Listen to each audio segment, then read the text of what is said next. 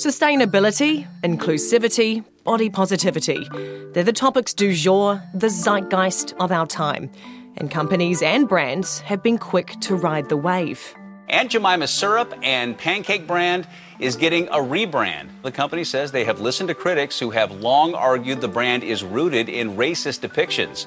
Kiwi brands Tip Top and Pascal are joining the ranks of global companies renaming their products because of racial insensitivities. Why, you ask? And a buzzword you've probably heard a lot recently, that word is woke. Reading the room is great, but what happens when a company or a marketing campaign goes from woke to woke wash?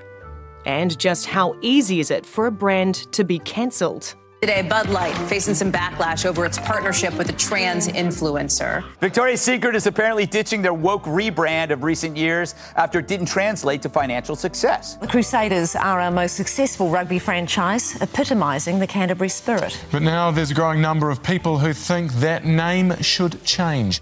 But even if you get it right, is there a risk of going too far in the woke direction in an effort to right the wrongs of the past? Kia ora, I'm Wilhelmina Shrimpton, and today on The Detail, we take a look at woke washing and tokenism.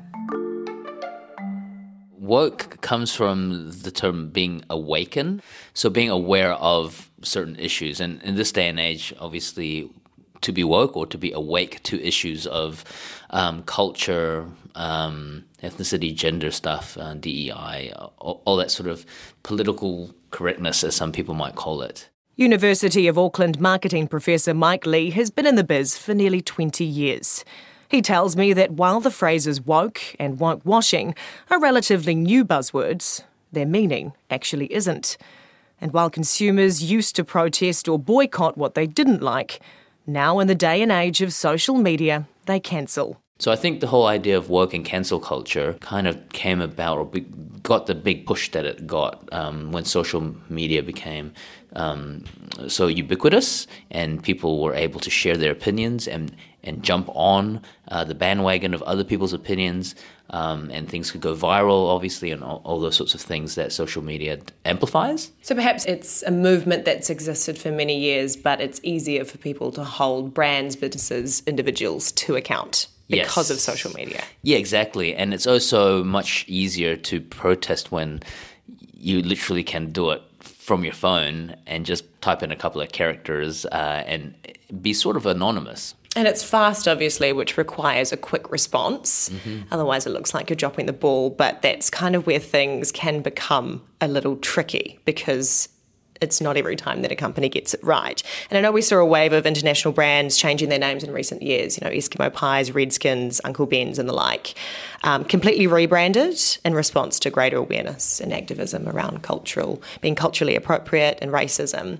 How genuine do you think were a lot of these? Because I almost feel like a sudden move like that, even though you have to respond quickly, can be perceived as being disingenuous. So it's very tricky to know if these are authentic moves to be more, culturally progressive, or if they are risk management sort of activities. And the only people that really know are obviously the people that enact the change at the company level. And sometimes even within the company level, there'll be tensions.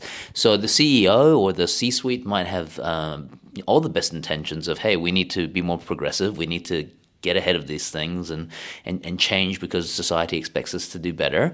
But in the same company at the front lines or even halfway down middle management, they could be rolling their eyes. But I feel like audiences, customer bases, they're really quick to read between the lines and see through that veil of being woke. And case in point is Victoria's Secret. They attempted to be more inclusive. It went down like a lead balloon. They've scrapped their, famous angels and attempted to bring in different body types, but everyone saw through it. Now they're retreating back to sexy. And they came out with this line, sexiness can be inclusive. It so can't. It really can't. It can't at all. Why didn't it work? And how do you strike a balance between being responsive and also being genuine? Getting that balance between, being responsive and respectful, but not forgetting where you came from or your roots as a brand or, what you really stand for and who your core demographic or target audience is. That is a very tricky balance. And sometimes you can't get it right no matter what because, if there are consumers that are skeptical, because they've been fooled before, or they're just very cynical when it comes to anything that's commercial, then it doesn't really even matter how well you do it. There might always be these people that are just going to be cynical about your approach. Do you think we are more cynical as consumers? And why are we more cynical? I think there is definitely the potential that we are more cynical, because there's just so much more information out there these days, and it doesn't take too many swipes to get to the information that you're trying to confirm anyway. And, so humans are well known for their confirmation bias. And now we kind of also have the echo chamber sort of effect on top of that. So you only need to be slightly thinking cynical thoughts, and it doesn't take too much effort to find other people that agree with you, or other opinions, or other platforms that say it's all woke washing, or it's just virtue signaling. Victoria's Secret, I know, have actually backtracked. They've undone their woke rebrand and their quote, bringing sexy back. Can they recover? Can companies like them recover from an attempt like that, going down like a lead balloon? Or is it too late? So I think really the only option is to go back to sexy, because that's kind of what their brand was built on, right? And yes, they might have tried something, and they might have genuinely thought it was the right thing to do, or at least part of the senior exec team might have thought it was the right thing to do, but clearly the audience has spoken, and it came across as fake. And so I think backtracking is really the only option for them, particularly because their brand was known for that, a certain look anyway, right, or a certain sort of brand imagery that came with Victoria's Secrets. I think other brands that have done it well do it early enough in the conversation, are very clear on what their values are, and there's alignment between the organizational values and whatever progressive political statement that they're leaning into. And I think those ones are the ones that do work. So, for example, if Patagonia was going to do something to do with the environment, it would be far more likely to be perceived as authentic and genuine than some other brand, which I won't name, but there could be other brands that are not normally known for their environmental sort of credentials. If they tried something now, you're much more likely to get a cynical sort of backlash or an eye roll.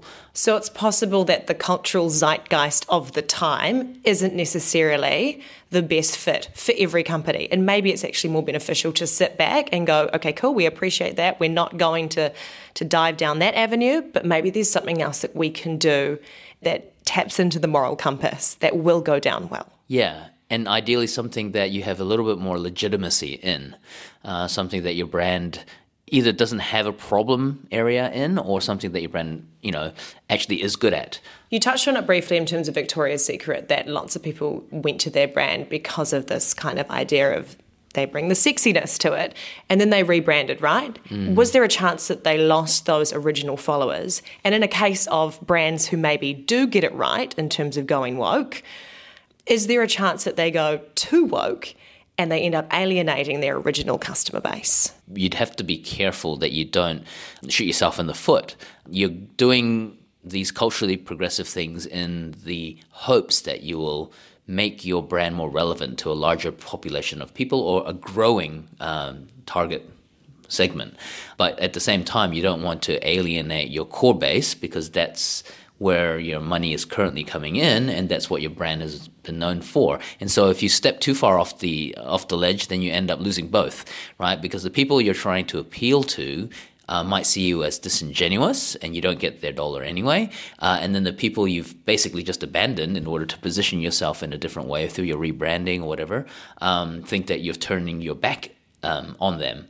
And so you lose that loyal support base as well. Do you think, with the idea of being woke, cancel culture, there's obviously this tool to hold people and businesses to account, but have we lost the ability to make mistakes?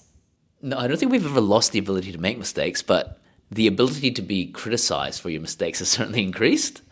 But what is probably weighing more on the mind of business leaders and executives and marketing managers and whatnot is this fear that any decision they make, or any mistake that they make, could take on a life of its own and become some other monster that was never the intention. And especially when it was a good intention that was the original impetus for the decision.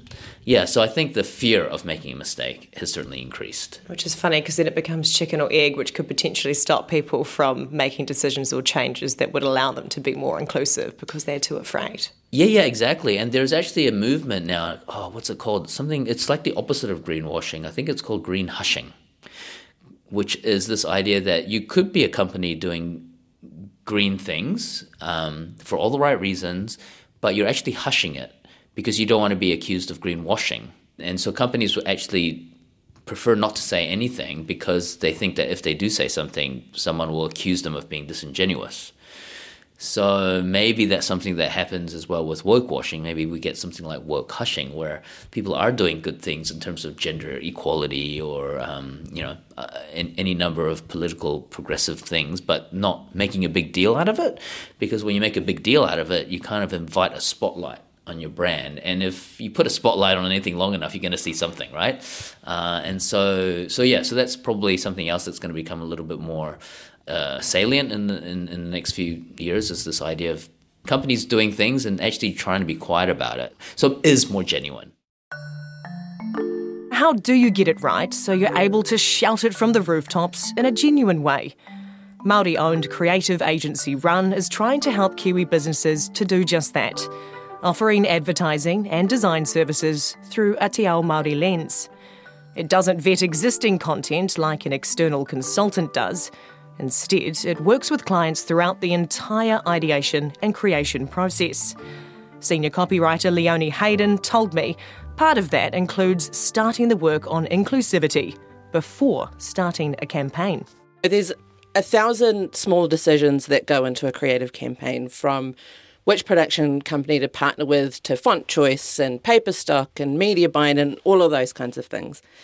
And when you come to someone like Run and then you add that tikanga lens to that decision making, then you also start to look at things like how do we look after whānau Māori on a shoot? How do we frame people or maunga in a picture without covering their heads or cutting off their heads?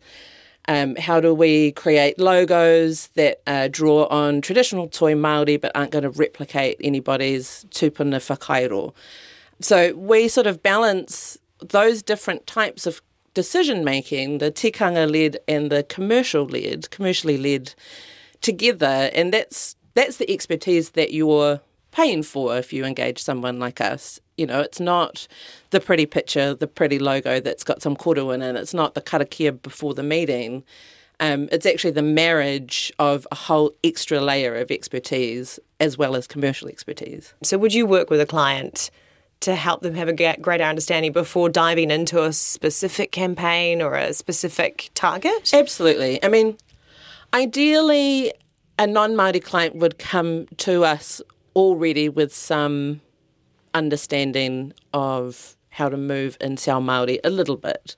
Enough of an understanding to sort of respect that there are processes that don't maybe exist in their current day-to-day or in New Zealand's current day-to-day. You know, there are very specific ways of engaging with each other that involve karakia and whakawhanaungatanga, and these are really important to understand the people that you're working with. They're not performative.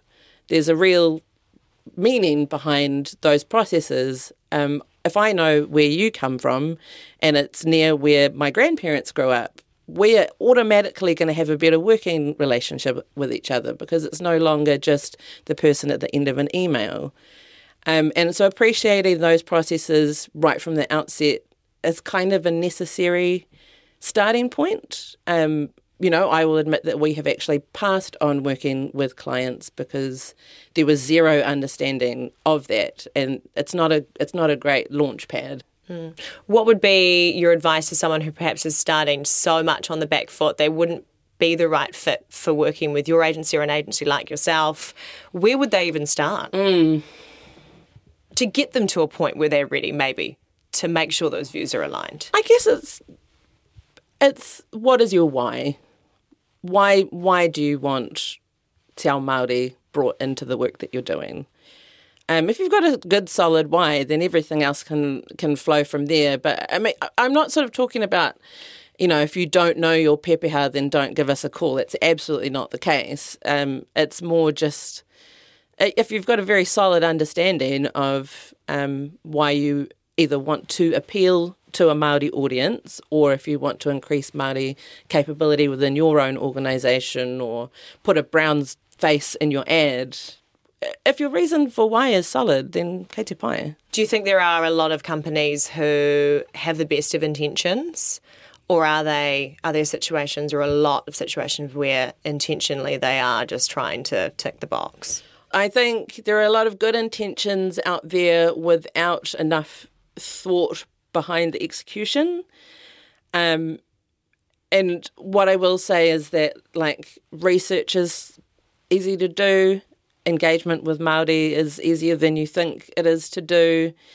But I will say one thing that we've come across is this advent of people hiring a solitary Māori consultant or a Māori director and being like, cool, that's done, even though our entire creative has come from a completely Pākehā team. We put a Māori director on it, so it should be fine. The best way to engage properly is to engage with a Māori team. So whether that is a smaller team within a larger creative group or a Māori-owned agency, because that means that they get the chance to wānanga with one another on the best creative approach. So that's what we do here at Run. We have a Pau Ahurea Māori, Ariana Stone, so she's our cultural director. But because 90% of our staff have whakapapa Māori, Ariana is where the buck stops in terms of making sure an idea or concept is culturally appropriate, but the input into all of those ideas comes from everyone. It comes from their specific rohe, their background, their experiences as Māori. And that way we feel more confident that we can create something that is representative of groups of Māori. And it's also important that if you're, say, doing some tourism work in Te Tairāwhiti, then you also go to Te Tairāwhiti and you try and work with creatives in that area as well.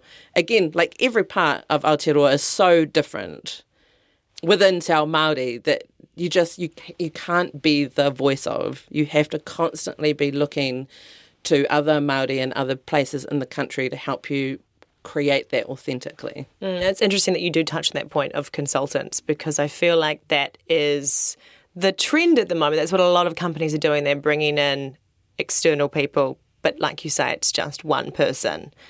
Yeah. So having a multi-pronged approach, or a wide range of people, is the better way to go. I think so. And I also think Māori-owned is best as well.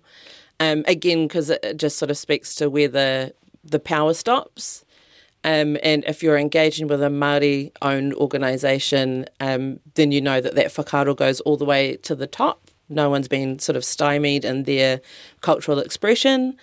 And then the flip side of that is, if you're a bigger agency, don't lean on your one or two Māori employees to do all the heavy lifting when it comes to the stuff either, Like, I have heard from a lot of people that they end up being, like, handed the entire te wiki o te reo idea, this is up to you, even though they've done maybe like 1 year of night classes or whatever, and that puts those Māori people in a really unsafe position. And again, it means that they have to sort of speak for their people, which a lot of people aren't comfortable with doing, but they want to do a good job, and you kind of do what you're told by your boss. So it's a lot of weight to carry on your shoulders. It's a lot of weight to carry, and I would say, instead of doing that, just give your Māori staff the tools that they need to explore their identity in the workplace, whether that's giving them time to have some real lessons at work, or just, whakawhanaungatanga with each other, just some space to be Māori together at work. Do you think that the approach that you've taken with Run means that you're able to get it right every time? Is there a fail-safe way to do this? Absolutely not. Mistakes will be made because even we don't know what we don't know, and some mātauranga is so specific to a particular iwi or a particular area that we're constantly sort of learning. Like, for instance, I think it was sort of a tourism-related thing And we know, the heads of maunga are very sacred, and so there needs to be a lot of space around that. You don't cut it off, you don't put text across the top of a maunga. And actually there was an instance where we didn't realise that it was an entire range of maunga that needed to be represented in every single image of that maunga. And so we potentially caused offence in that moment because that was a tikanga that we didn't know. We learnt that very quickly, and, everyone here has, dozens of those a week. And the important thing is to keep trying, I guess. There's a big difference between sort of tokenism and making a mistake. And it's okay to make mistakes. As long as you learn from them, right? As long as you learn from them. Like one example we were talking about recently is the warehouse had quite a funny mishap, I guess, with a piece of stationery that came out and said, kia pia tō instead of kia pai tō, which means have a nice day. So instead they had said, have a beer day. And I don't know if it caused outrage. I personally found it really funny. But then I have noticed that they've since continued to put out stationery and other things with te reo on them. And I was really happy to see that that didn't put them off. There might be... It could easily have been a case of like, oh God, we made a mistake. We tried with the te reo Māori thing and we didn't get it right, so we're just not going to do that anymore. Like, get back on the horse, Which then kind of proves the point of where we're doing it to tick a box as opposed to we're actually trying to learn something wider and deeper. Yeah, that's right. That's it for today. I'm Wilhelmina Shrimpton. The Detail is supported by the Public Interest Journalism Fund. This episode was engineered by Phil Benge and produced by Alexia Russell. Thanks to Mike Lee and Leonie Hayden. Mā te wā.